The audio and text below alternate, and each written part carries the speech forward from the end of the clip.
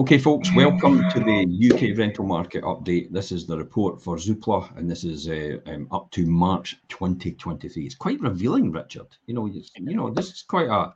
I tell you what, I was looking at the summary in total, and I was thinking the proverbial is possibly going to hit the fan if it's not hit the fan already. Yeah, there's a lot in there. I was looking through it earlier as well, and I think on everybody's got the question about what is actually happening in the rental market. It's ever changing. I think day on day things change, and everybody's a wee bit in doubt about how things are actually sitting at the present time. So it's good to cover this. Extremely worrying. I mean, the executive summary here, for the people on TikTok and Instagram, apologies, you won't be able to see what we're showing in terms of graphs, but we'll try and explain it as we go as well. And if you do want to see the graphs and stuff like that, pop over to Fife Properties TV. We're running live on there just now on YouTube. You can see it on there as well, and you can make your comments as well. We will take questions. We will answer questions as well towards the end.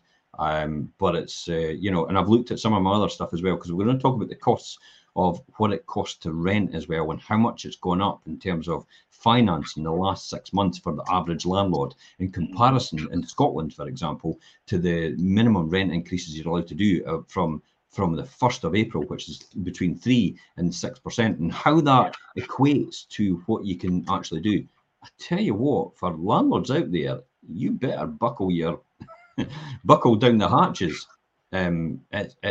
There's the tide is coming. I would say the tidal wave. Anyway, let's talk about the executive summary.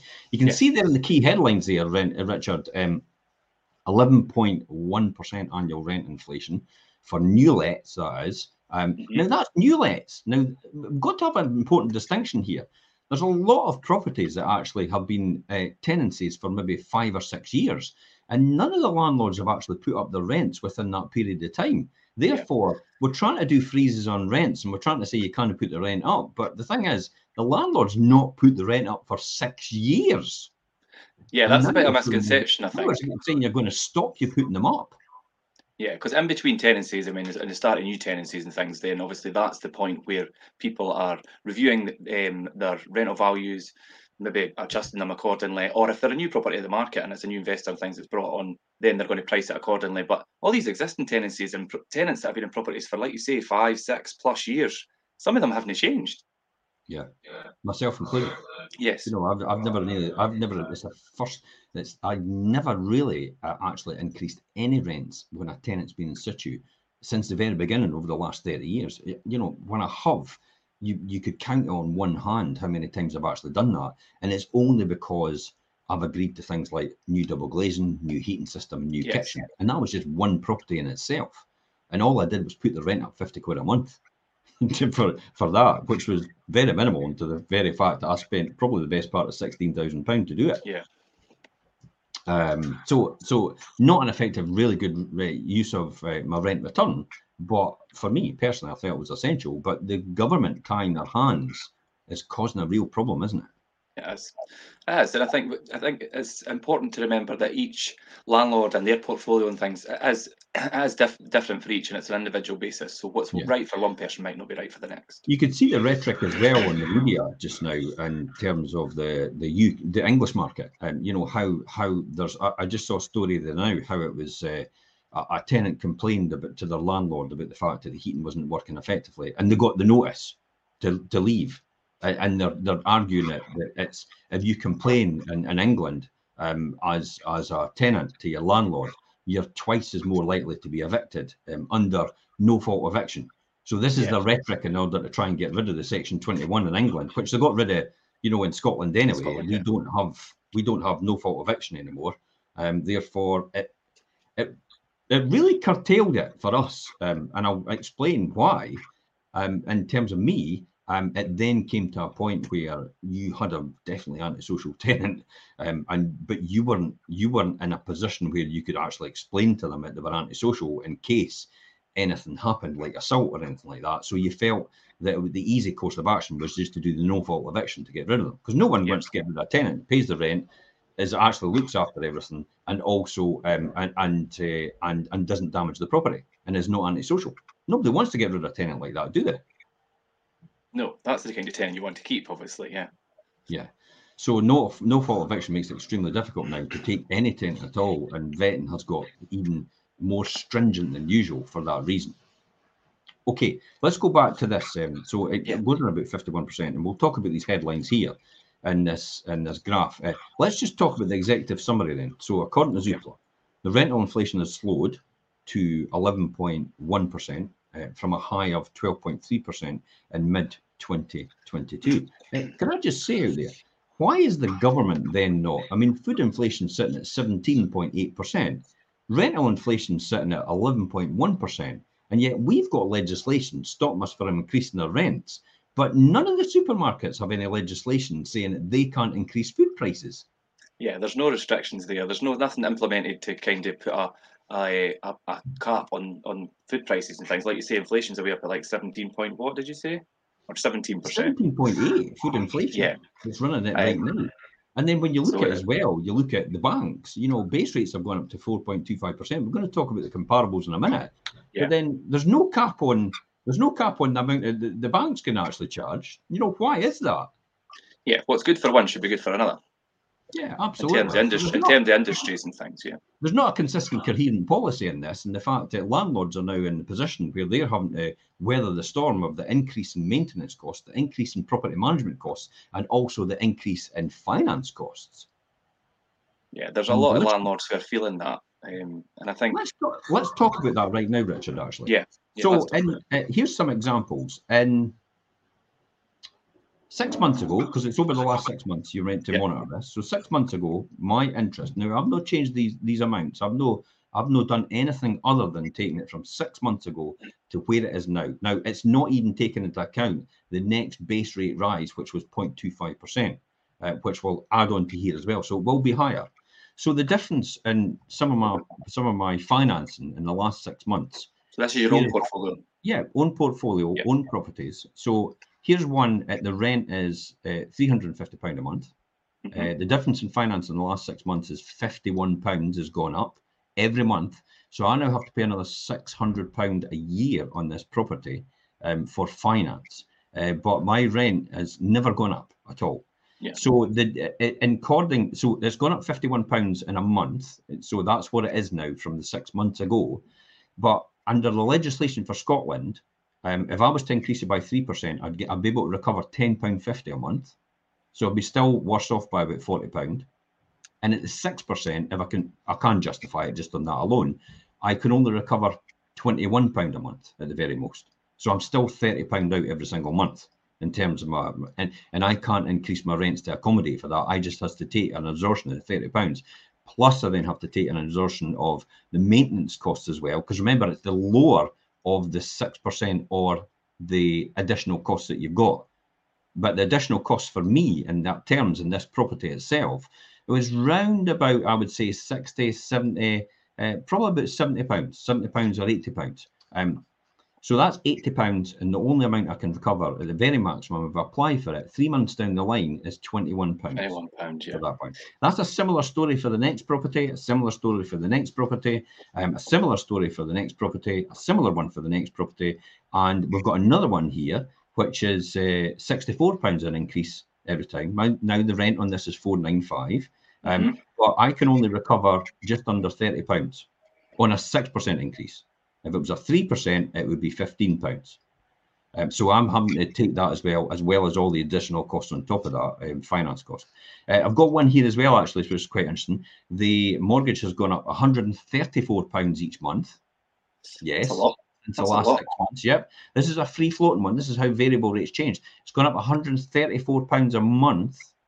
It's gone up in terms of the mortgage financing, but I can only recover at the very maximum at 6%, £33. So I'm out £100 a month on that property. £100 a month is literally what a landlord potentially makes on profit. Yeah, some landlords, that is the profit. Yeah. The shit is going to hit the fan. Do you know, Jim? I couldn't say it any other way. It really is going to hit the fan when you look at that. Now, for me, I'm quite fortunate because I've never overgeared myself, so I can absorb. But you cannot, for the other landlords out there were new entrants into the market, who have actually mortgaged up to the hilt to actually get the property in the first place. It really is. And now I had reckoned there was going to be 356,000 tenancies by the end of this year because of extra additional finance costs in jeopardy. Yeah. That's about 36,000 in Scotland.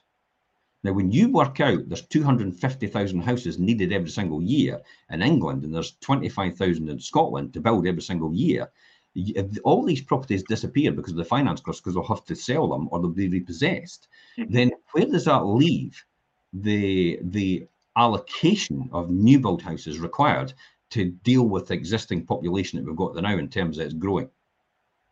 It's quite worrying. It doesn't leave us in a good position at all.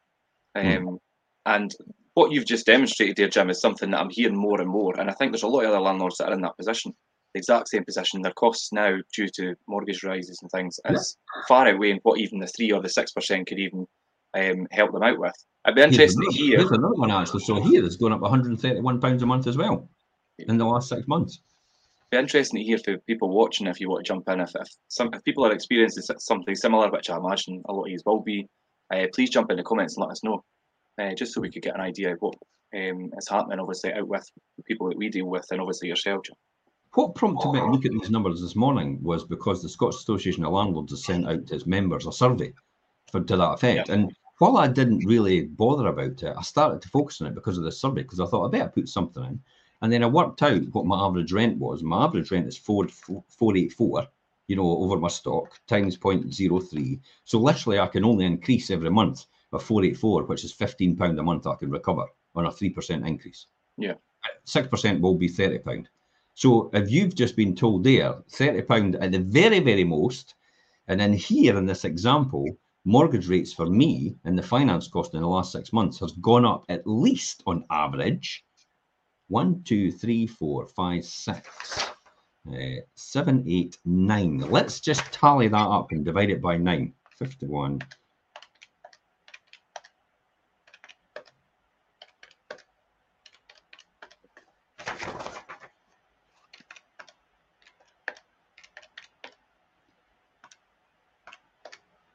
£71 on average.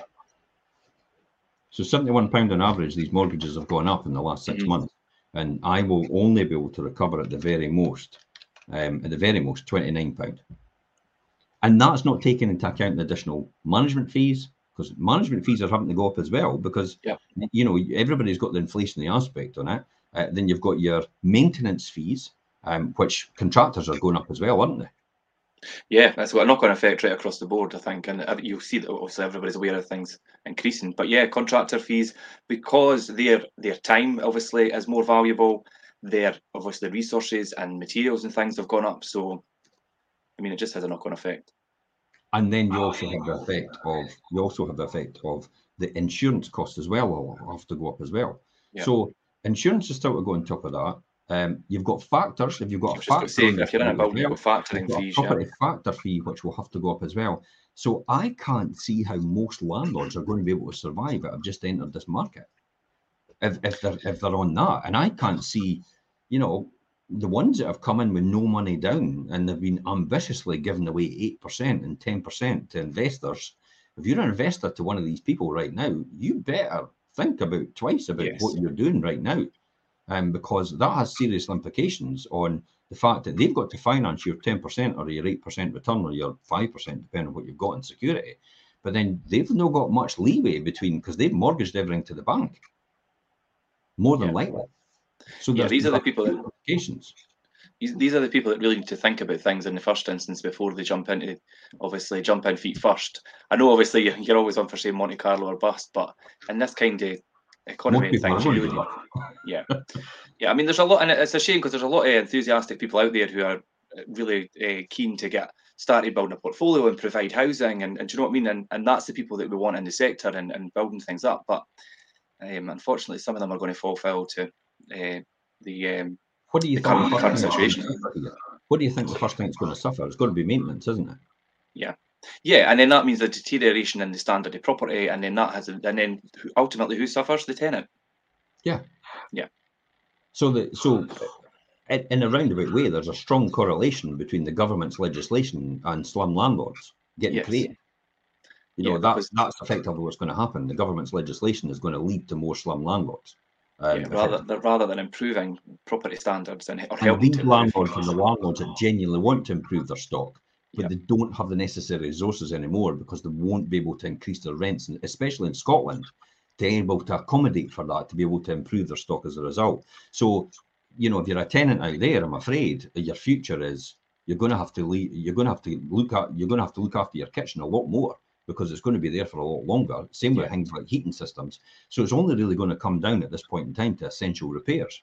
It have to be done. It's not going to be I need to, you know, we've got this recently where I've decanted a house and I'm putting in windows, I'm putting in a kitchen, I'm putting in a heating system, and I'm also putting in a bathroom as well. So I'm doing all that. It's going to cost me the best part of just shy of £20,000 to do it. But if I'd known this before I started the journey, now we are doing it anyway, I probably wouldn't have done it. To that extent, probably not. No. I would have definitely thought. I would have thought twice. I would have thought twice about doing it because it's £20,000. It might be necessary in order for. We might even land on the other side of 20. Do you know what I mean? Time the windows and things as well. So we're not quite. Well, it is actually now. Now you say that because I know what I paid for the windows because they're all done and dusted in it. Yeah. So we've got. Yeah. And a lot of people are out there, you know, there will be people out there that say, you know, you've got to reinvest for your stock and all the rest of it. But if you've got no money to reinvest and you've really got no rent coming in, it's going to be able to cover these costs. Therefore, you're going to be in a difficult position. So it really is a case of battening down the hatches. And that's where we come back to profit and how landlords, I mean, people castigate landlords for making a profit. You can't say profit. You need to make a profit in order to reinvest. I know. But landlord profit? You're having a laugh. Are you? Really?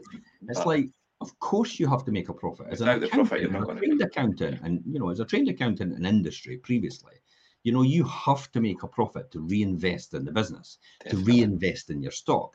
If you don't make a profit, you can't put anything back in. Therefore, you can't improve your stock. You know, this is a classic example when you look back to the 1980s, and I will cite the Thatcher years, where the stock had been run down so much by local authorities because they'd never really put anything back in to actually improve all their stock, that they took the decision to sell off most of the council houses as the way forward because there was a huge ticking time bomb of a maintenance bill over these houses. And in order to bring them up to current standard. So that's why a lot of this stock got transferred to housing associations and a lot of them got sold off as well on the right to buy. However, you reap what you sow. The councils just never thought about the fact that we need to replace this at some point in time. And you could have this argument, and I will have, you know, I'll say this right now. The first thing someone will say is, but the councils weren't allowed to do this. They weren't allowed to reinvest in stock and reinvest in houses. Well, you know, there was money available through the Scottish Homes and other organisations outside of the council, which were actually able to invest in housing stock, and they have been doing for several years over the last 30 years. And I know that because I visited Scottish Homes at one point in time to look about doing build to rent. And build to rent had actually just disappeared when I first started, which was about 25, 30 years ago. Build to rent had disappeared for private landlords, and they actually decided to allocate the money to housing associations. So housing associations have been doing this for years, and they had the golden opportunity to do it, but the governments hadn't pushed them enough to grow big enough and to grow fast enough in order to accommodate for this. So it is a ticking time bomb, and it's now arrived, and kicking the can down the road with the legislation to do with rent freeze and moratoriums and evictions isn't going to solve this problem.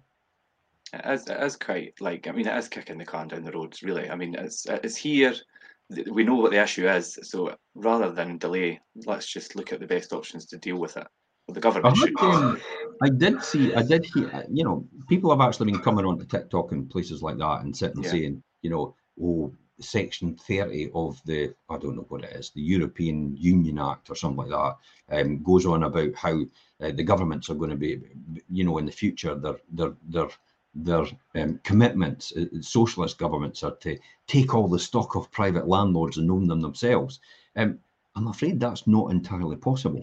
They can't do that because they've got no money to do it. Plus the fact they've got the legislation in place doesn't allow them to do that at all. And they will not be able to change the legislation in order to do that. It's been tried years and years ago, and it's failed. It will never happen. Simply for the fact that most of the people in power, quite a lot of the people in power are landlords themselves. Yeah, I know. And the last thing they're going to do is let that happen. So, and they're the people act in the legislation and put it in place. Anyway, that gets off the beaten track. I thought I'd cover that first so people would understand where we are right now in terms of that. I'd be interested. I'm going to see if there's any quick couple of comments and stuff like that in terms of what I was saying. Yeah, good day, Barry. Still figuring, Barry, if you're still figuring out how to put up the 6% in your contract, you better hurry up then, because you'll need it, especially after what I've just said. I've not put my rent up in 6 years. That is 100% true. I'm a good landlord. Just, yeah, okay. Got a couple of questions here, Jim. Yes, I'll get that. I'll get them in a minute. I'm just wading through. Thank God I own my own properties outright, but I was thinking of getting more with mortgages. So good to know. Well, you've got to do your numbers, I would say, definitely, for that. A 0.5% increase costs for me is £250 per extra per calendar month. Wow. Cheesy peeps. Yeah. Okay. That's a lot. Yeah. I had 2 tenants leave recently, so the increases in rent will help. Yeah, I mean, that is one of the. I've got to say, Richard, it does encourage landlords out there to then say, maybe we should have hopefully my tenant will move so I can actually get a new tenant and get a higher increase. Yeah. Yeah, that's what kind of that'll push people to make that, to try and obviously get the tenant to move, so then they could obviously change that. This is the other one where it goes back to actually Inspire for Success actually says, so making a loss is okay. Well, according to the government it is, or the Scottish government, the Green Party especially. What do you think about the new 2-week evictions in England? Yeah, okay, 2-week evictions in England. This is for, in certain circumstances, like, antisocial behaviour and stuff like that. Yes, you might be able to do it, but the biggest challenge to that is there'll probably more than likely be discretionary grounds. And that then relies on you providing belts and braces evidence for that 2-week eviction to apply, and then actually go to court and then prove to the court that you were justified in actually being able to do that based on the evidence that you've submitted to them. The chances of the court evicting them are nil. Are slim to none. Yeah, very, very slim to none. We'll put it like that. I don't want to say definitely not, but I can't see that. It might happen, but I can't see it. I can't see it working out for that. Let's look at social media here. Davy Muir says, in my two rental properties that I've had went from £600 a month profit now. Since I have remortgaged, my profit is down to £350 for both properties. Properties. Wow. Just with remortgaging and interest-only mortgages, but you need to do that at this point in time. Interest-only mortgages is obviously going to alleviate your cash flow position, which is actually essential just now. Yeah, okay. Massive Ferguson says, I have said that all along rents also too little or too low in social housing for council houses to reinvest in new building. Exactly. I don't think they understand the concept of that, and rents will now go up every year. If it's 1%, I don't want to, but the government has driven me to it. Yeah. Exactly. This is we've got to be realistic here in the fact that this, in terms of Scotland, and I think England will end up following, because there seems to be this mentality that it works, and well, it doesn't work in Scotland. By the way, rent controls has never worked in Ireland, and they've repealed it. I think 3 or 4, maybe 2 or 3 times. So they've actually tried it and actually repealed it and says it doesn't work. And yet we've run down that road and done the same thing. And yet England is looking at Scotland thinking, oh, it must work then. It doesn't work. Trust me. Trust me, it doesn't work at all. The fallout is yet to come, but it is in the pipeline, I would say. So let's look at rental inflation, because we've talked about that a wee bit. And I think that was to go across the board. So according to ZOOPLA, the rental inflation slowed to 11.11 from 12.3 in mid 2022. The strong labour market and a record immigration drove demand in 2022. Private rented housing supply has grown just 1% since 2016. Private rented housing supply has only grown 1% since 2016. I think that's going to be negative next year. Yeah, and I can tell you that the demand far outweighs that. Higher mortgage rates have further weakened the economics of investing for landlords, impacting on new investment rental stock. Landlords searching for yield to offset rising costs will push some to let into different sectors in the private rented market. Yeah, what does it mean by that then, Richard? What do you think? Landlords searching for a yield to offset rising costs will push some to let into different. That's probably people going into serviced accommodation. Yeah, I've just got to say holiday shorter term lets and holiday lets and things. Because there's no restriction on the pricing on holiday lets. There's also no restriction on the pricing coming on student lets as well now. Yeah, so that'll push people into that to find accommodation that way, because, like you say, obviously, supply's grown 1% since 2016, and like you say, that could even hit negative in a year's time. Demand's still there, so where are they going to go? They're going to look at serviced accommodation and shorter term lets. Yeah, and they've actually said it here. You touched on it about demand and supply and all the rest of it. They reckon the executive summary for ZOOPLA says, and growth and overall rental supply is set to remain limited in 2023. Demand is expected to remain above average, but lower than 2022. Rental inflation for new lets will slow to 4 to 5% by the end of the year, and the slowdown could be rapid in the inner London and other city centres. That might be due to the fact that people are staying put, because obviously a lot of people that usually maybe move on after so long. This is what I find quite longer. When you look at this is the 5-year graph. Demand continues to outpace supply of homes to rent. So this is the rental demand versus 5-year average. This is the 5-year average for ZOOPLA. So 5-year average for ZOOPLA, the current rental demand right now is 51% more than the 5-year average. That doesn't surprise me. The stock of homes for rent versus the 5-year average, the stock of homes for rent is down by 33%. Now, most letting agents, according to ZOOPLA, have gone from 16 available properties for let to now 10 available properties for let in the year. So that tells you about the number of stock it's actually gone down. The flow of new supply versus the 5-year average, so the flow of rental stock versus the 5-year average has now gone down 9%. And the year-on-year rental growth, as I said, has gone up 11%, which is that the annual inflation for new lets. Now, remember, that's only new lets, as I said. That doesn't take into account existing lets because there's a freeze on them. So, how on earth is anybody going to be able to increase that if you're not allowed to increase your rents?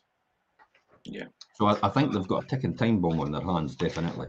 I don't know what anybody else thinks out there. If you want to comment, please feel free. So let's look at the rental market, and it's running very hot. This is the next graph here. Now, I'll just zoom in on that a wee bit, see that make it a bit more clear. Now, this is the rental demand reaches new highs over 2022. The residential rental market has been running hot for 2 years, with something of a perpetual boom, in other words, a consistent boom over the years, and residential rents, which continue to run well ahead of earnings growth. Now, earnings growth has gone up, and that's fine, but would we not be accurate in saying, though, that the rental proportion of that was a lot less than what it was in the 1980s and 1990s in terms of your wages and your salaries? Because I remember most of my wages and the salaries in the 1980s and the 1990s was going on a mortgage, and it was literally about 56% at that point. I mean, I don't personally remember, obviously, because I was born in the 80s, but looking at stats from back then compared to now, then you're right. Yeah, that was the trend. So it's different now. We're going through a generational cycle now, and the new generation doesn't understand that that's what happened before, and therefore people are throwing their arms up in the air and saying, "What? My rent's 35 to 39% of my actual take-home pay? That's ridiculous." But that's tame compared to what it was in the 80s and 90s. So I think it's just a rediversion of resources, isn't it? So this will actually take money away from things like people eating out, and that industry will be hit as well, in terms of tourism. Right, let's talk about then. Okay, the average rents for new lets have increased by 11% in the last 12 months, while earnings had increased by 6.7%. Rental inflation has slowed slightly from 12.3 in the mid 2022, but there is no sign of any imminent slowdown. Rents have risen by 20% in 3 years. Well, property prices have increased by 30% in 3 years. So we're going to do something about rents increasing by 20%, but we're not going to do anything about property prices increasing by 20%. See the double standard there? Yeah. Because I think because we can pick on and vilify a small section of our population called private landlords. And because we're so disseminated, it's easy to do that. That's why it's important to join your local landlord association. Yeah. Scottish Association of Landlords in Scotland. You've got the National Federation of Residential Landlords in England and Wales. You need to, in Ireland as well. You need to join these organisations to protect your interests. We need a union, and that is these people that will lobby on her behalf. They are currently going through. I'll talk about that in a minute. They're currently going through a legislative review, which is again, against the legislation changes for us for private landlords. Anyway, let's talk about that. The rents in 20 years, an extra £2,220 a year, which is an ongoing concern for renters, especially those on lower incomes and in receipt of housing benefit. Well, let's cover that in receipt of housing benefit. Housing benefit has been frozen for the last 3 years. The calculation has been changed from the average, which is 50% of the average private rented market to get for a tenant, to 30% of the private rented market. So the government's deliberately lowered the universal credit, the housing benefit available for a tenant to get a home, and they've also deliberately frozen it for the last 3 years. So it's not because the private landlords are the issue here, it's because the government is not giving tenants on lower incomes enough money in order to rent a property. If property prices are going to have to go up by 30%, then the amount of money invested in these properties is actually going to have to be recouped in the finance costs against the 30% increase. And that's why rents have to go up as the natural byproduct of property is a lot dearer to buy to get the rent return. As much as I would love to have £74,000 given from the government for every single house built in Scotland, because that's what they're getting. They're getting £40,000 thereabouts for every single house that councils buy for resale from the resale market to rent in their social housing stock. As much as I'd love to get £40,000, I would be able to charge the same rents as a council then. Yeah. It's the cost of finance that's causing the problem here. Yeah, also when you touch on the local housing allowances and things, Jim, I mean, last year in the 2022, when at the change of tenancies and new properties and things, when they were being priced accordingly to the market and things, obviously rents were going up, and people who were in receipt of the local housing allowance were priced right out of the market, and they weren't able to take the property on because they didn't have enough money to do that. Yeah, and that's because obviously they've frozen the local housing allowance. So it is a lot to do. It is a lot to do with the local housing allowance being frozen and the fact that the government has not given people on lower incomes enough money in order to afford their rent. It's not the fact that we've been forced as private landlords to increase our rent, and it's only because things like the maintenance costs have gone up, the insurance costs have gone up, the finance costs have gone up as well. That's what's driving this market, not the fact that the landlord it's easy money for taking. It's supply and demand as well, but we have to recoup these costs based on where we are right now. So the report takes a detailed look beneath the headlines and what's driving the boom, the rental boom, and why we are not seeing a supply side response. The key questions are: one, this is what ZOOPLA is saying. When will we see rental growth slow? Oh, that's an interesting one. I'd be interested to hear your thoughts on that, Richard. And the second one, is there a risk the rapid rise in rents means landlords overshoot and need to recorrect in future? I wonder what that means. Is there a risk the rapid rise in rents means landlords overshoot and need to recorrect in future. Well, you know, that means they go too much, and then the yeah. market will. Well, let's answer the first. Well, we'll look at the first one. So the first question you there says, the keys are, when will we see rental growth slow? Well, I mean, we kind of definitively see that, but obviously, I mean, like you say, through time things will change and it will start to slow. But I mean, I kind of definitively say, oh, I think by the end of the year or by summer, or do you know what I mean, or by next year. I think it's quite hard to pinpoint that. It's quite interesting because where is everybody coming from? I don't understand this. If we've got a certain amount of people in this country and we're all here, and we've not been, you know, they're saying that we've not been taking immigration and all the rest of it. And people are dying and people are born. Yeah. Why? Where is all the extra housing needed? Why is this? It's quite a strange one, and we spoke about it before in the past, and we spoke about it on here in shows and things. But it just all of a sudden, it's like, where did all these people come from? Where are all these extra people that are needing housed? And to be, I can't definitively answer that, to be honest, because I've thought about it a few times. But there is a considerably increased demand from all these people, and there has been since the other side of lockdown. We've seen it. Do you think the roadblock right now, you know, just like a roadblock, everybody running for the same thing at the same time, and then at some point in time it's just going to clear and you'll go.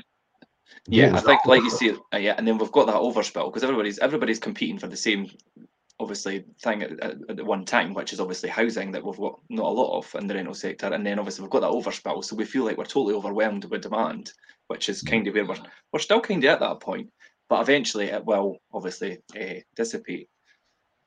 Well, because if you're not building enough houses and you're not building enough social and affordable houses, then, you know, it's kicking the can down the road and the situation will get worse. Well, there needs to be something to alleviate that position, obviously, for it to then obviously dissipate, of course. Yeah, it's quite interesting. Yes, David. I was just going to say, Davey, ask a couple of questions. Stuart Curry says, when will universal credit housing benefit allowance be unfrozen? I don't think they've got any intention on freezing it at all, ever. I don't think there's any rush to do that in the imminent future. So, this has always been my argument. I've always been beating the drum with the political powers that be, and you know that. And I was talking to Douglas Ross yesterday. Well, I wasn't talking to him. I was emailing him back and forward, and Douglas Ross was discussing it, the head of the Scottish Conservatives. But at what point are we going to have enough properties for everybody to fill? And at what point is the government going to realise that the only way to decrease the housing benefit bill is actually to build their own social housing again? Because what happens is the money comes out the housing benefit budget and then it goes back to the landlord. So if they build their own houses, the money is basically going to come out of the budget for there and it's going to come back to them. And it's not going to go to a private landlord if that's really what they want to happen. So the reality, and it's going to be a lot less money because they're building their own houses, they're investing in infrastructure, and if they get the funding right and the financing right, it's going to make sense. Absolutely. Yeah. So in order to decrease the housing benefit universal credit bill for housing, you're going to have to build more social housing, more council housing.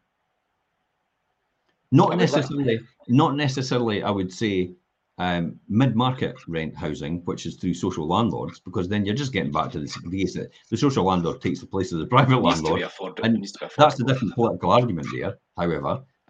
But it's still the same rent level as what the private landlord's charging anyway. So therefore, you're back at square one with outlaying all that money. And then it's going to a so-called charity who are, you know, you've got heads of, you know, the chairman and the chief executive are taking an absolute fortune.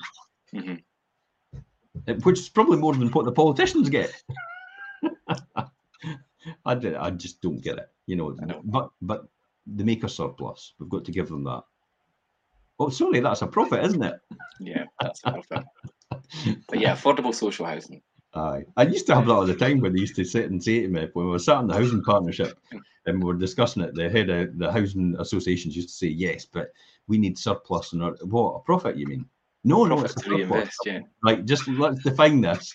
I used to bring them right back to it and say, let's define what you say a surplus is. That's your rents coming in minus your overheads and your costs. Isn't that right? And he said, yes. I went, well, that's a profit then in accountancy terms. So don't course kid it is. yourself and call it something else. And, it's like, oh, I didn't get it. I mean, if you put glitter on a turd, it's still a turd, isn't it? It's a good way of putting it, I suppose. But, that second question, Jim, is there a risk that rapid rise in rents means landlords overshoot and need to re-correct in the future? Well, yes, and I think there's a few landlords and things that obviously maybe their expectation, and because they're in this mind frame, because they've got so much increased expenditure and things, they're wanting to obviously increase the rent, which is fine at certain points in between tenancies. But they maybe their expectations be a bit too much than what it should be, and you need to kind of increase the rent and in line with obviously the market and not too far, because you're just going to have to fix that in the future, and it's going to delay your whole process of letting and things if it's not priced correctly. I think we'll increase our point, but we'll get to the top end again, and then it'll be realigned over a year or 2 year later. I don't think that top end has been reached yet, and Not yet, basically no. because of all the inflationary pressure that's going on right now, and then they'll have to see what's going to happen with all these increases that will come through, and all the new rents that will be set as a result of new people moving in. I would say that both governments, the UK, the English government, and the Scottish government, have a huge task to a huge mountain to climb. I don't think it's going to be solved by the way they're doing it right now. That's for definite. So we'll jump back to this graph. This graph actually is quite good. It shows rental demand reaches new highs over 2022. It shows rental demand per agent branch. So that's the black line. And then they've got rental demand per rental listing. See how that goes right up? See the rental listing goes boom. So rental demand per rental listing, that means that's how there's 15 people down the road lining up, or 50 people for every one property. Because the rental demand per agent branch is in here. So it's a total disparity there. So this is what I'm going to talk about in here. So rental demand accelerates from mid-2021. Demand for rented homes and rental inflation took off as the economy reopened in the spring of 2021. And new visa rules attracted a major inflow of students and others for work right across the UK. The core measure of rental demand inquiries received per estate agency branch peaked in summer 2022 at a double the 5-year average. So double. It wasn't just 50%, it was actually 100%. Yeah. However, with a third fewer homes available for rent than normal, demand per available rental home spiked even higher last year by 250% above the 5-year average. Jeez. To look at that figure, it's a lot, but it doesn't surprise me. Demand for rented homes remains 10% higher than this time last year. Rents will continue to rise ahead of incomes, this is according to ZOOPLA, unless we see a sustained increase in rental supply of a material weakening in demand, both of which appears unlikely at this stage. So where does this leave us then? Well, high economic immigration boosts rental demand. That's really it. I'm sorry, but did we know? And while I was for not leaving, by the way, I'm just gonna castigate the government decision. It's like, so you've left in order to curb immigration, but high economic immigration boosts rental demand, so immigration is up. As a result. Okay, that doesn't make sense to what I was actually put on the table. Anyway, that's no for me to say.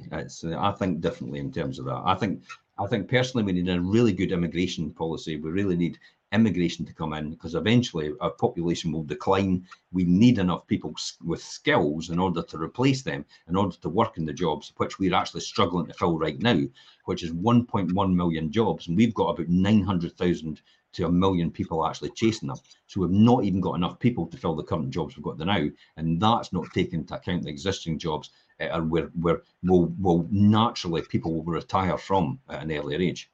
But that's another story. Early 2021, the UK government conducted a major shake-up of the visa rules to attract skilled talent. Well, did they? There was one of the drivers that the record high net immigration totaling 500,000 people. the year to June 2022, and it was boosted by humanitarian schemes supported by Ukrainians fleeing the war and specific visas scheme for British overseas citizens. So there's another one that's put pressure on. So will that alleviate? I've got a funny feeling it won't, because that obviously happened, you know, when we had World War II and things like that. You know, Polish people came over here, and they're all still here anyway, and that's fine. But to think naively that this will all change back to what it was before is pretty naive. Rapid growth overseas from students. Do you want to cover that, Richard? Yeah, and this is something that we've seen. I mean, a jump in student numbers also boosted migration. Overseas students studying in the UK totaled around 680,000 in 2021 and 2022, up from 122,000 in the 2 years. So thanks to the new visa rules and things like we covered there, this group are a lucrative market for obviously universities. We've seen this in St Andrews and things, that we get a lot of people coming across for the university in St Andrews. And part of the strategy to attract talent to the UK, and obviously skill, like we said, all university towns have sizable amounts of purpose-built student accommodation. They are widely reported supply and demand imbalance as well, due to the growth of student numbers. And this means that student demand will spill over into the wider rental market, and we have definitely seen that over the last couple of years. Boosting rental demand in the summer months, which was particularly strong in 2022, as international borders continued to reopen and things, obviously on the back of restrictions being lifted and things.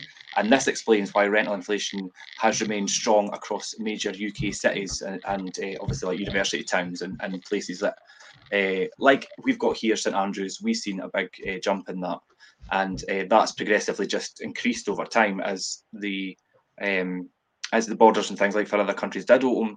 We got that influx, and there's the issue with HMOs and things in St Andrews just now. So there's a lot of students looking for the mainstream private residential properties as accommodation, and there's no room in the halls, and there's been a big issue with that. Well, this is kind of essential, isn't it? And it's primarily essential because we can't go on about the fact that the NHS has obviously been neglected, and there's not enough skills in there. There's not enough doctors. We've not got enough dentists. We've not got enough of the professions which we actually need from these countries. So therefore, that's why we'll have to obviously have a strong immigration policy in order to bring that in. And you can't have. We're going to have no immigration because we don't want people in this country but we need people for the NHS and the dentists and the doctors. So it is that position where you have to have a balanced approach to that, definitely. So the supply of rented homes remains broadly static, though. It does. And while demand has increased, the numbers of privately rented homes remains largely static.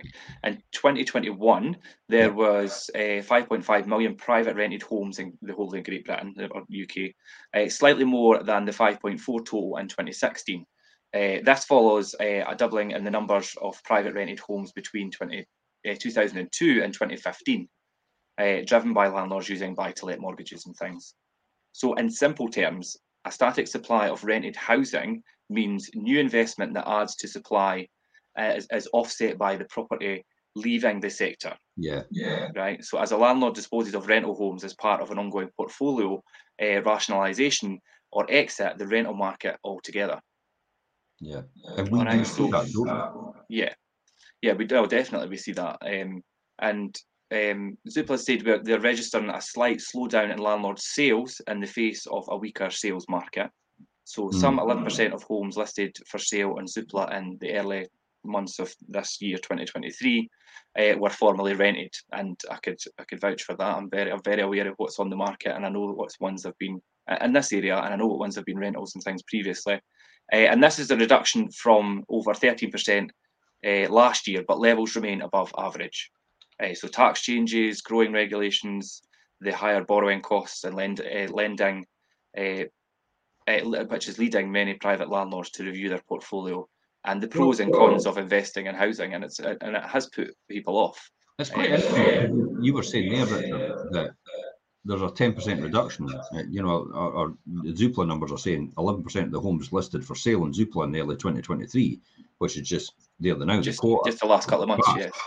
They were formerly rented. Now, when you look at that number and you think to yourself, there's 2 million landlords in the UK or thereabouts. Yeah. And not every landlord has just one property. But even if every landlord has one property, that's 200,000 properties up for sale. Yeah. That's a reduction of 200,000 homes in the private renting sector. Yeah. Now, that's been taken into account, the one I talked about the 356,000 homes by the end of the year, which will be financially, not financially viable for a landlord to maintain. Therefore, they're going to get dumped on the market as well. So could we see that exacerbating itself to 500,000 properties, which is about a quarter of the existing, rental stock, and got rid of? Yeah, and I mean, obviously, the good thing is that not a lot, but there's a lot of potential in these properties coming on the market that were previous rentals, and the investors and landlords that see this opportunity and pick these up and then put them back into the sector. But for the most part, they are picked up maybe first-time buyers, things, because the types of properties that are coming on are ideal for that. So we're losing them from the private rented sector. Some of them are coming back into circulation, but and even last year, that was 13% last year, and it still remains above the average. And the tax changes as well, the regulations, the higher borrowing costs are leading many private landlords to renew their portfolios, and the pros and cons of investing actually in housing overall, haven't they? Yeah, it's making people really reevaluate where they are and what they're doing, which is a shame because it's the legislation and the tax and all the other cost and expenditure that's forcing them to make these decisions. Yeah, let's take a couple of comments here. You've got Marcy Ferguson. Aberdeen's perfect example how now low rents after oil depression. Even trying to sell a 2-bedroom flat is hard going, mainly because the mega building and was low interest. But then as well, you've got all these. Think about this. All these rents tumbled to about half of what they were in Aberdeen when it came to the oil crash. And that all rationalised. So all these rents have now. All these properties were bought at these rates in order, at that price, in order to get double the rent at the time. So they've halved, and now you've got nowhere to go in terms of the pricing. That's what's keeping that market artificially low in terms of the pricing. And then you're squeezed with interest rates going up and finance costs getting a lot higher. We could see a lot of casualties here. If you look at that, Dave Sleet actually says a good remark as well. With mental health such a low point, at what point will people in authority realise housing stability is the key underlying factor? Absolutely. Yeah. It is the underlying factor for everything. Improving housing stability will save the system huge amounts above and beyond the benefits, the intangibles, benefits overall. It's a great point, Dave. Actually, great remark. Do you want to cover David's? Hi guys, I asked for a couple of questions. We'll cover that at the end. Yeah, we'll go through that at the end. Let's talk about the economics of the private landlord. Yes. So the economics of private landlord, the equity needed to buy a rental homes, and with a mortgage has been increasing in recent years as the result of rising house prices. Okay, so lower rental yields and tighter lending criteria as given to that, and this has been exacerbated for the last 6 months with the rising mortgage costs. Just as I've explained there, literally my mortgage costs in the last 6 months have more than doubled. So they've gone up by 100%, but I'm only able to recoup 6% at the very most of my rent. Oh dear. But think about all the other landlords that are not in the position I'm in right now. They don't have that kind of luxury or that tolerance, I would say. I wouldn't say luxury, I would say the tolerance to possibly mitigate that and actually weather that storm when it comes. That'll be quite interesting. And if you're a landlord out there, you don't need to post anything for you personally on your page, but it'd be interesting to hear from you in a private post, and you message us direct, something like that, or send an email to info@fiveproperties.co.uk for Richard or myself, just so we know where you are, because we don't like to get a good feel for this, because most people know I lobby this all the time, and I tend to tag all the politicians in, and they do watch these shows and listen to them, or their team does, because I've had comments from them and feedback from them already about them, or their opposition parties I've had comments and feedback from. So let's look at this then. The buy-to-let mortgages are general interest only, which is a good taxation, good cash flow measure as well. Lenders require rental income generated by the property to be at least 125% of the mortgage. Interest payments for lower rate taxpayers as well. The increase to 145% for higher rate taxpayers, reflecting tax changes made in 2016, which was Section 24 of the Tax Act, or the Finance Act. Today, banks are stress testing affordability in new buy-to-let loans and stress testing a rate of 6% compared to 4.5% a year ago. Actually, I've just been stress tested at 9%. That's how high they're going now. So they're stress testing at 9%, and I'm glad to say I passed easily. But then I knew that anyway. I geared all this anyway, and I knew fine I could. And I stress test myself. We talk about that sensitivity analysis and risk analysis. Risk analysis, yeah. The chart shows here. So here we go. This is the next chart. This is quite an interesting one. So this chart shows here the amount of equity deposit needed to buy a typical rented home for a higher rate taxpayer, and a lower, and how higher mortgage rates have pushed this higher over the last year, which will be similar profile to lower rate taxpayers, albeit at slightly lower levels. So you can see that across there. You've got, in comparison, Q1 in 2022 versus Q1 in 2023, the deposit for new buy-to-let purchases at higher rates. So the deposit in Q1 last year for a London landlord was just over 130,000. The deposit now for a London landlord is 250,000. Yeah. See, in Scotland it's almost like for like, but then that's because of the depressed market, because of the moratoriums, because landlords are more than likely going for lower value properties with the full implications of knowing that there's no rent increases for this time to come on the horizon, and there's potentially no evictions as well. So they're very, very careful. Hence the reason the Scottish market for investment strategy only for landlords is they're buying at the right values, accommodate that thinking in that process. Yeah. Whereas in the English market right now, there's no restrictions just now. So you can see right across the board there, Richard, where you go right across it in Wales and Northern Ireland, where the year on year, it's significantly more in terms of the deposit required to put down. Yeah. And it goes down. And then Scotland, as I said, even Stevens. So that's a quite interesting one. I mean, the London equity need has jumped £129,000 in terms of the value, 50% of the property value. And it's a sizable deposit to buy a property, delivering a gross yield of just 4%. 4%. That's low. Good grief. There's no much in there. The level of equity to buy remains lower in regional markets. By the way, gross yield should only be used if you're a cash buyer. Cash buyer, yeah. If you mortgage, it's the gross yield based on the mortgage out and how much money you've got in. So what I mean is how much money you've got in versus, that's the total money, and then versus the amount you've got after the finance cost is paid over the years. So for example, if you've got £6,000 rent, £3,000 finance costs, it's £3,000. If you've got 25% in on £100,000 property, it's £3,000 divided by £25,000 instead of £6,000 divided by £100,000. Yeah, that's how you should measure it if you've got a mortgage, because that's the comparables.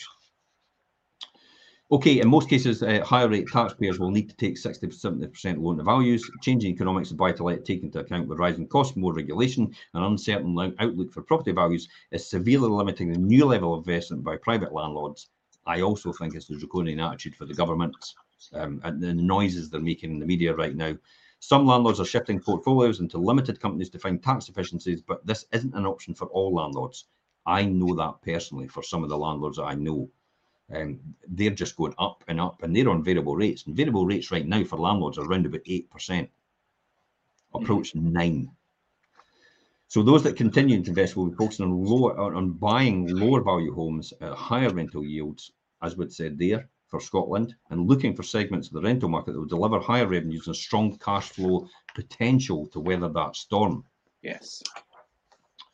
The new investment. Do you want to cover the new investment focused on? Yeah, new investment focused on revenue and yield. So obviously, to help illustrate the choices facing landlords, we've got a chart here that Jim's going to pull up just now.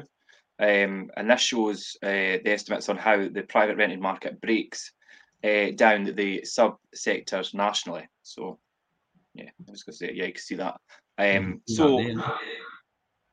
Sorry? I'm just saying you can see that there, yeah. Yeah, that's clear enough there. So, 1 million homes are now available on the open market. So they are rented as part of a job or let under secure let tenancies. And then number 2, we estimate that 8% of the rented homes are operating in the holiday let or short-term let sector, where revenues are higher, but there are more running costs. Concentrated in cities and tourist hotspots, and Fife, obviously, we've got like East Neuk and St Andrews and things. These are the tourist holiday let hotspots. There is a risk that the availability of homes for rent in the long-term market will be squeezed if landlords shift into this sector for better returns. Now, that's strange that they say that, because I've seen a difference in that lately, and I've seen a lot of short-term holiday let landlords and owners coming to me and looking at the option for long-term residential, because they're obviously the cost involved in turnaround and things as well. So, I mean that's obviously what they're getting through their feedback. Isn't it? Yeah, there's a lot of turnaround and a lot of work involved in short-term. And most landlords are getting to serviced accommodation. If you have to do it yourself, it just gets to the point where I've had enough of this. I'd rather just get a decent return. It's a steady flow, and that'll do it. And then there's the draconian attitude of legislation against this sector. Again, the Scottish government, it's like the Scottish government's just got it in for everybody. Towards licensing for holiday lets, all holiday lets. The council's taken a light touch approach. They're making it really easy for everybody to get a license. But once they've got everybody registered, I'm sure they'll clamp down on further legislation requirements. Because this is the whole point. This is why you get you registered. This is getting you registered at this point in time, and then we start twisting the thumb screws once we've got you, because we've now got your details. It's like the taxman had no idea in the early 2000s how many second homes actually anybody owned. So basically, at the time when I questioned this, I said to them, "So do you know how many I own?" And they went, "No, really." And I said, "So if I sold all my houses and just put the money in the bank and never told you, would you know?" And they went, "No." What have I been taking capital gains for then? But genuinely, that's what they said, and that's why they put the system in place in order to the requirement for a second home for every single solicitor in Scotland to register that with the land registry, so they could track that, so they could build up a profile of how many people actually own the second home, so therefore they can close that loop of that potential loss in revenue later on. And so this is what they've been doing over all the years, and this is why they put all these things in place. Interesting to see there, not available for the open market. 16% of the stock is not available for the open market. HMO is 9%. Long-term let housing benefit 18%. Long let market rents 48%, and 8% is holiday lets and short-term holiday lets. So HMOs and holiday lets don't seem to be the market you should be aiming for. It should really be long-term market rents and long-term housing benefit as the ones you need to support, because that's, you make a small loss and you have a small decline in that market. That's a huge impact. I mean, you have an 8% decline in if you lose 8% of the long-term market rents market, that's literally the same as the holiday lets market completely in its entirety. And it's the same with the long-term housing benefit market is 18%. If you lose 8% from that, that's literally the holiday lets market. So you're focusing on the holiday lets market, the HMO markets, which are minimal in comparison to these two markets, which you need to sustain and support and help in order to help these markets, in order to help the people in the properties. Yeah, definitely. So long-term market, 25% of renters in receipt housing benefit. renters rents are set by the government and the low end of the market, and they've been frozen since 2020. Yields all are similar. The yields are similar to the open market, assuming landlords buy lower value homes. This is the problem with the housing benefit market and the way it's been frozen. It's encouraging landlords to buy lower value homes, which potentially probably might be in more problematic areas, and possibly might not as be as energy efficient, and also might not as be as up to date inside in terms of kitchens and bathrooms and heating systems. Generally they'll need quite a bit of upgrading, yeah. So it's almost by the government's legislation, they're forcing landlords into the position, or they're bringing in landlords which can see the opportunity of not being as good as they should be. And they're forcing the landlords out. They would otherwise invest quite a lot of their money into this. They're forcing them out of the market by actually curtailing the return that they'll get, because there's no point in putting money into that market anymore, because you won't get the return required. I may as well just put it in the bank and sit on the beach and drink pina coladas for the rest of my days. Genuinely, this is how we used to look at an accountancy. You used to look at the capital employed in a company. Now, this is just a company in general. When you look at the capital employed in a company and you look at how much you made and then you reinvested, then you think about the profit you would make in the next year, and you measure the profit against the amount of money you made in the capital you've got employed now. If the return was lower than the return that you get in a bank significantly, there was no point in maintaining that business anymore. You may as well just shut the doors and put the money in the bank and save yourself the bother. Mm-hmm. So that's what the government doesn't understand. I fear, and you look at the backgrounds, and I have been looking at them recently, I fear there's too many academics in our government. There's not enough people with business acumen and what I call commercial reality of the situation and bigger picture thinking. It's all people from academic background who are career politicians that have come straight out of university, and they've maybe passed their university with flying colours, and they've been the top person in the debating society. And while they can debate the law and put measures in place, they don't understand the implications, because they don't have the commercial reality of the measures that they're putting in place and how that will affect the bigger picture overall. Yeah, I think to have the experience of like boots on the ground, being involved in the actual day-to-day running of things like that, and have that experience. I mean, it's all very well being well educated, but it comes down to things like experience and common sense as well, which is a different thing. Quite interesting. Stuart actually says the new income and EPC minimum requirements also worry me going forward. Any thoughts and further info on this? I know it's 2028 and it's got to be C by then. It's 2025 for new tenancies. Yes, and 2028 for existing. So I've got a funny feeling when 2025 comes, that can's going to be kicked down the road. England has just announced that they've moved theirs to 2028 now. They just announced right now. So the English government have actually said, we're going to move the EPC legislation because there's too much a burden on the existing landlords right now, and we fear that the landlords will exit the market as a result. And we don't want that to happen. So that's, I've got a funny feeling, but you never know. You've got to remember, the key is you've got to be prepared for it. You've got to be prepared for it just in case. Don't run out and do it, for goodness sake. Just build a savings fund in order to do these. Be prepared for adjustments nearer that time when it happens. But I have this. I just know the government so well because I've been doing it for 30 years. It's when you get there and you've done it, then they decide that we're just going to kick the can down the road and we're going to move it 3 or 4 years down the road.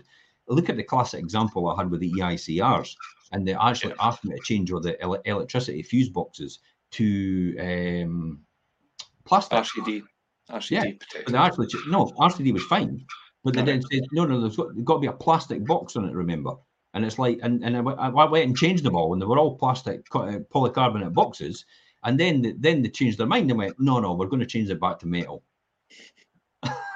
What? It's the same with hardwired. I've got every single one of them is polycarbonate now because you told me, and it's the same with the smoke detectors. Oh no, smoke detectors, they've got to be hardwired, every single one of them into the hardwire mains. I've got trunking all the way over my flats and some of them in order to accommodate for these smoke detectors. And then they turn around and says, no, we've changed their mind. That you could just have one hardwired, and as long as they're interlinked in 10-year lithium batteries. You don't even need one hardwired now, as long as they're Well, all there you go. interlinked. And As long as they're all interlinked. Yeah. I paid the best part of £40,000 to do all that, and then they changed their mind and says, no, you can get every property you can get for 200 quid. So literally, as long as they're interlinked with long life lithium batteries. My £40,000 could have cost me 12 grand. That's a lot of money. That's why always wait till the government right to the wire, because they don't even bother. The other light touch approach, they take a light touch approach to everything. You get to the deadline and they say, right, have you done it? And everybody goes, no, I've not really done it. All right, we'll just get it done. And we'll just make sure you get it done now. And that's what they do. And so I've learned a lesson over the years, is just wait till they have a finalised policy in place before you actually do anything. Yeah. And no, it's not just a pie in the sky thinking like, this would be great to have this done by 2028 or 2025. It's obviously it pays to be cautious, but I mean, it's a shame because there will be a lot of landlords that are keen to make things the way they should be ahead of time and be obviously prepared like that. But then they'll obviously Let's quickly go on to variations in available supply in the area. There's also different patterns of availability of rented homes by the type of area, whether it's a tourist hotspot or it's the City of London. Or it's the city itself, any city and village and all the rest of it. The chart here shows the numbers. This is actually quite interesting, the next one. So this is the chart of rental supply across different market segments. You can see there, look at the tourism one as the purple. So it goes, it comes right down. The tourism one was way down the pandemic. And then all of a sudden it's back up to some sort of equilibrium as to where it was before. London's tanked, basically. Major cities, excluding London, has actually recovered back to where the tourists areas, excluding London, were. So London's kind of tanked, isn't it? Yeah. Availability of homes to rent for rent is worse in London. So it's the number available for rent. So we've got a decent amount, but London's the worst available for rent. And there's a huge competition from a range of renters, including students and those working in London, short-term visitors. This will also apply to places like Edinburgh, I would imagine. Yeah, because Edinburgh's quite a high rented stock as well for the city. Yeah. We also we have shown, so ZOOPLA says, we have shown that equity is needed by private landlords to invest in this market, which limits the flow of new supply to improve availability. The net result is that London tops the status, okay? Supply has improved in tourist areas which are out of season at present. This might also reflect more supply, which is the holiday shortlet moving into long-term market. Just as you said, the staycation boom slows, as the staycation boom is actually slowing. Definitely, available rental supply also improves in the major cities. The largest 11, excluding London. This is also seasonal line, reflecting the ebb and the flow of student demand each year in the summer. There's also a significant corporate investment in so-called build-to-rent schemes across many cities, except for Scotland, because they've basically stopped that because of the moratorium and the rent freezes. So they've managed to stop building programs, build to rent in Scotland and Glasgow in particular, because they announced about a month ago they've stopped because of this. So again, that's a lack of investment going in. So that's another thing as well. And the risks to rents of overshooting remains. So, or does it remain? So low supply exacerbates rental growth in local areas where rents for new lets have jumped the most. There's a risk that rents may overshoot sustainable levels. If rents get so high that many existing renters in the area simply can't afford them, demand will cool and supply will improve, and the rental level will need to. This is supply and demand, isn't it? Yeah, it's the classic supply and demand. Yeah. So they call it risk of overshooting, but it's actually realigning to where they should be. Yeah. The greatest risk is inner London, where affordability is actually stretched overall. Let's finish off, Richard. What about rental growth varying for new lets versus all rented homes? Yeah, I mean, there is a difference between the pace of which rents are rising for new lets. So when a property becomes vacant and the rent rises as reset to the market rate, which I was talking about earlier, obviously that's when properties become vacant or new properties to the market, we're pricing them accordingly to the market, and which rents are rising across the whole rental market. So whether people are moving or not, both matter to renters, and they impact the decision whether they move or they go to a new property, or how much their landlord might increase their rent after the initial term. I mean, that initial term, that's in reference to obviously not the PRT in Scotland, but so higher growth in new lets measured by ZOOPLA rental index leads the whole market growth rate. And you've got another chart there, Jim, for that we could look at. So there we can see that there. So ZOOPLA UK rent index. So new lets is the purple one. And you can see right up 11.1% as well. That's 11% increase in the growth. One was, that's new lets. That's London. 9.4%. And then UK rent index. So all homes. And then the lighter red one is UK London. So this goes in line with what I said then. The new lets, or the existing lets is only increasing by about 4%, whereas the new lets are increasing in London 9% and 11% overall, excluding London. So it's really people in existing stock. It's really only, according to this, is only going up 4% year on year. So that for me says it all, really.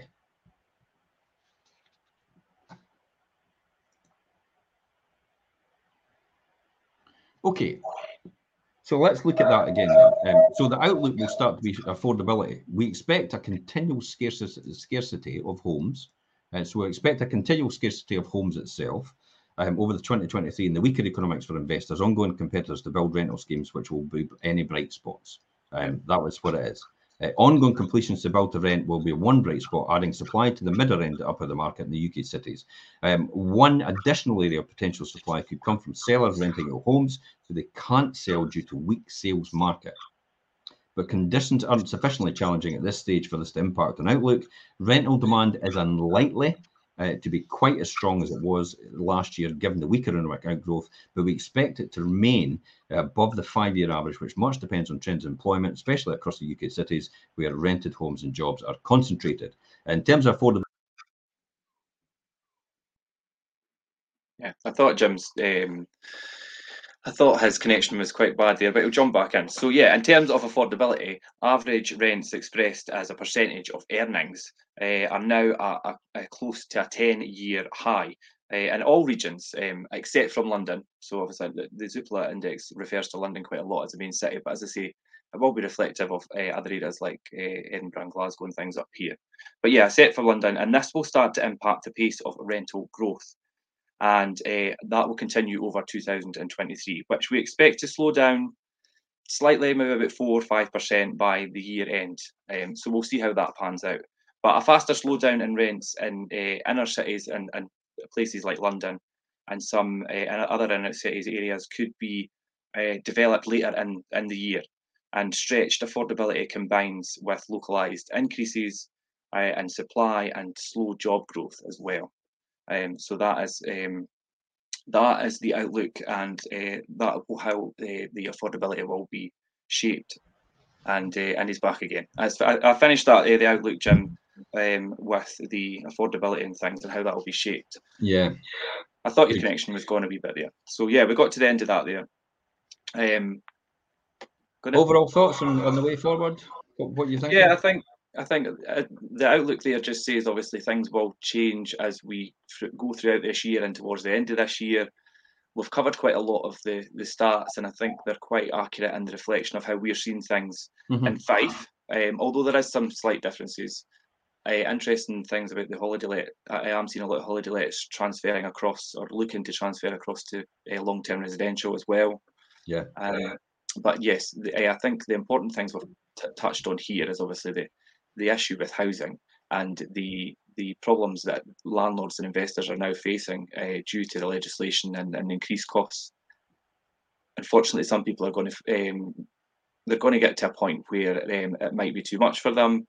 We have said obviously weather the storm as much as you can, because obviously this will we will come to a point where things will change again, but it is going to be difficult for a lot of landlords. And like you say, if you've not done the proper risk analysis and planned things out financially at the beginning of your investment, you might then obviously be caught out in this situation with cost and expenditure. I think it's quite interesting. Matthew Ferguson says, just had a tenant tried to get a mortgage with a 70% deposit from him, but refused. Wow. I don't know if that's a bad credit rating. It possibly has implications on that. His mortgage would be less than the rent. Do you think the mortgage company should be taken to task? I was happy for his earnings, but mortgage companies not. You find potentially when you come back to that that it's possibly the tenant doesn't want to divulge the fact that they've got bad credit, and that's what's caused the problem. Most mortgage companies, we've had mortgage companies write to us in the past, haven't we, Richard, to say that is the tenant up to date with their rent, and do they pay it on time all the time? And they use that. Some mortgage companies actually use that as an example of will the tenant be reliable, because they don't have any further information available at hand to give them that confidence. So it's a great way to do it. So if you're a tenant out there, please make sure you pay your rent on time every time, because a mortgage company will write possibly to the landlord, if you've been living in a property, as to get evidence that you do pay your stuff on time. If they have a wee inkling, it might not be. He also goes in and says, "Is time landlords are allowed grants, not loans, to improve housing stock?" There is grants available. I did see that comment, and there is grants going to be available. I understand what you mean, especially with EPCs coming in 2025. You do get grants. The biggest problem with EPCs coming in 2025, I do not think it will be 2025. I think it'll be kicked down the road. However, the biggest challenge there is when you've got a flat or a adjoining property, they've got to agree to it as well. And if they don't agree to cavity wall insulation, you can't get it. Because I'm sitting looking at some of mine, they're on 68, which is D, and 69 is C, okay, for the level. So in order to get it from 68 to 69, I have to put cavity wall insulation, but it's a flat. I cannot put cavity wall insulation in one flat if the other flats in the block don't agree, because they just can't do it. Yeah.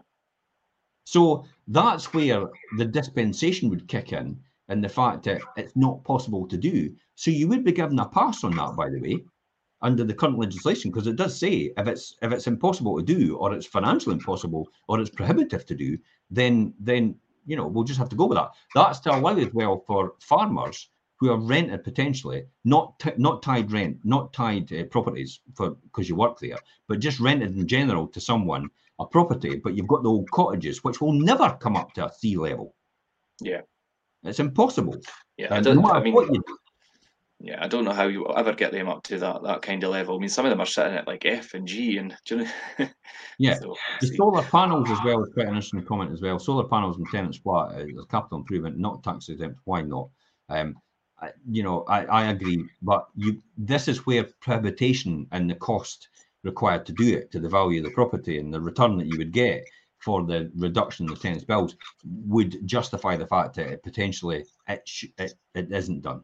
Even that's the only thing left that will get you from a D to a C. Though you could easily justify that there's no way you could do that because it's prohibitive in cost. Yeah. I'd definitely say that. And yet, I know you did say this person that was trying to get that mortgage is a model tenant, but it doesn't mean to say that the very fact is they could have some bad credit or in their history, and you won't get to know that because that's obviously not your concern. And that's it really. Talk about grant companies. Can I ask? I've been approached by these grant companies on Facebook. I asked them about the grants. Davey, I'll give you a bit of advice. What they do is they get a list of your properties, they go around to all your properties, they have a look at what could be done, they give you a suggestion, they say, yes, that can be done. But for me personally, I've had it over all these years, and I think it's more hassle than it's worth. Yeah. Because it comes down to saying that if the next door neighbours don't agree, then you're goosed. You can't do it if you've got flats.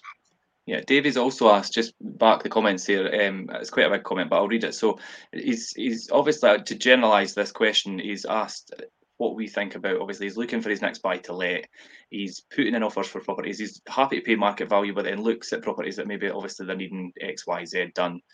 So then when he's putting in offers, then he's putting them in slightly less, and he's saying basically, I'm getting laughed at by estate agents and things, and obviously not being successful in purchasing his next buy to let.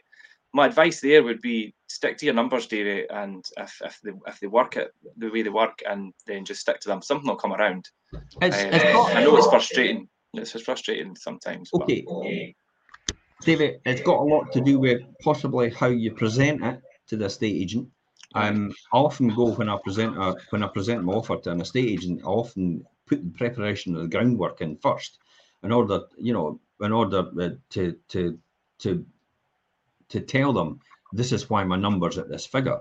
So in other words, I'm preparing it in advance. I'm saying, look, there's comparables, there's where the current values are at right now.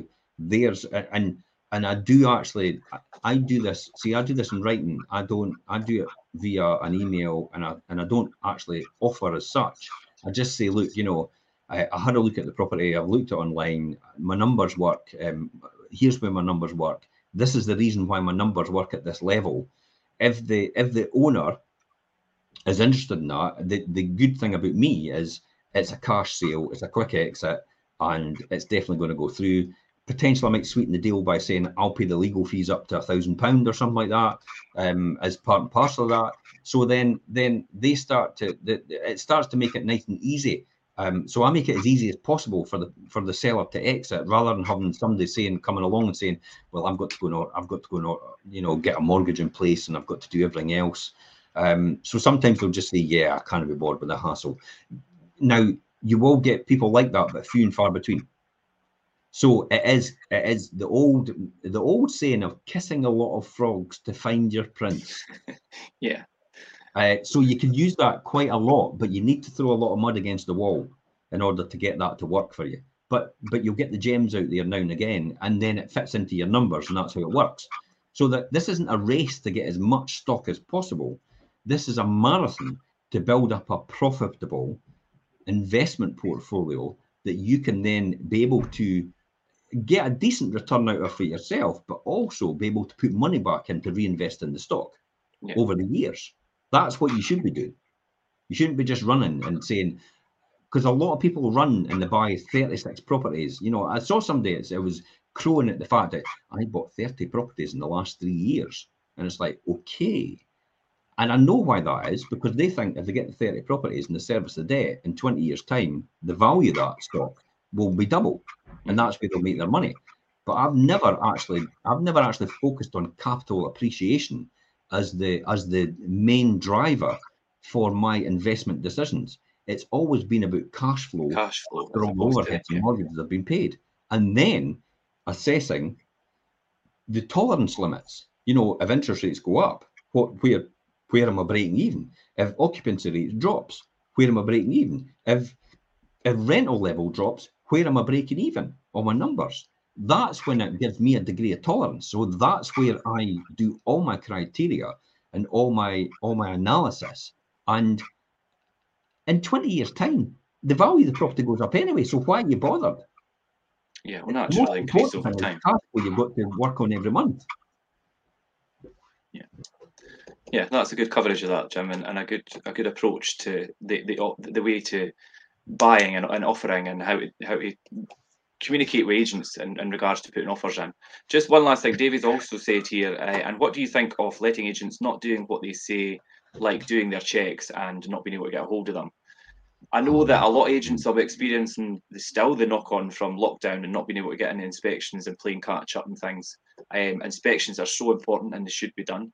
In terms of getting hold of your letting agent, if you've got an agent that's in charge of looking after your portfolio and your investment, you should be able to get a hold of them. Speaking as an agent myself, I know that my landlords and things, anybody watching, I'll vouch the fact that you could phone me on a Sunday, a Saturday afternoon, an evening, and you'll always get me. So you should always, if you've got somebody dealing with your investments and your portfolio, they should be contactable, or have a point of contact for you.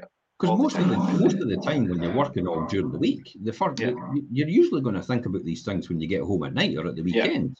And you don't want to be sending somebody an email and waiting for an answer like 3 days later.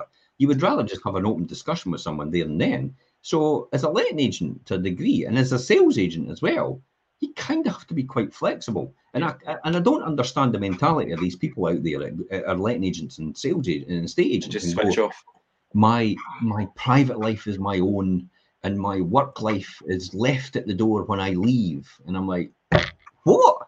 Yeah. You're obviously not successful at this. Do you know what I've found in the last few years has been really good for communication as WhatsApp. WhatsApp's just brilliant for landlords and things. I'll message back and forward and share voice messages and things with landlords in an evening. And I mean that's the type of communication you need with your agent that's looking after your portfolio. And that's us. Thanks for coming on. We've answered all the questions. We've done TikTok. We've done Instagram. Job done. That was good. Thanks everybody for keeping it interactive, and we'll see you next time. And then we've got our investment workshop tonight as well. We do, yeah. It's like, geez, I've just talked all day. Anyway, bye-bye for now, folks. Right, okay. Thanks, Jim.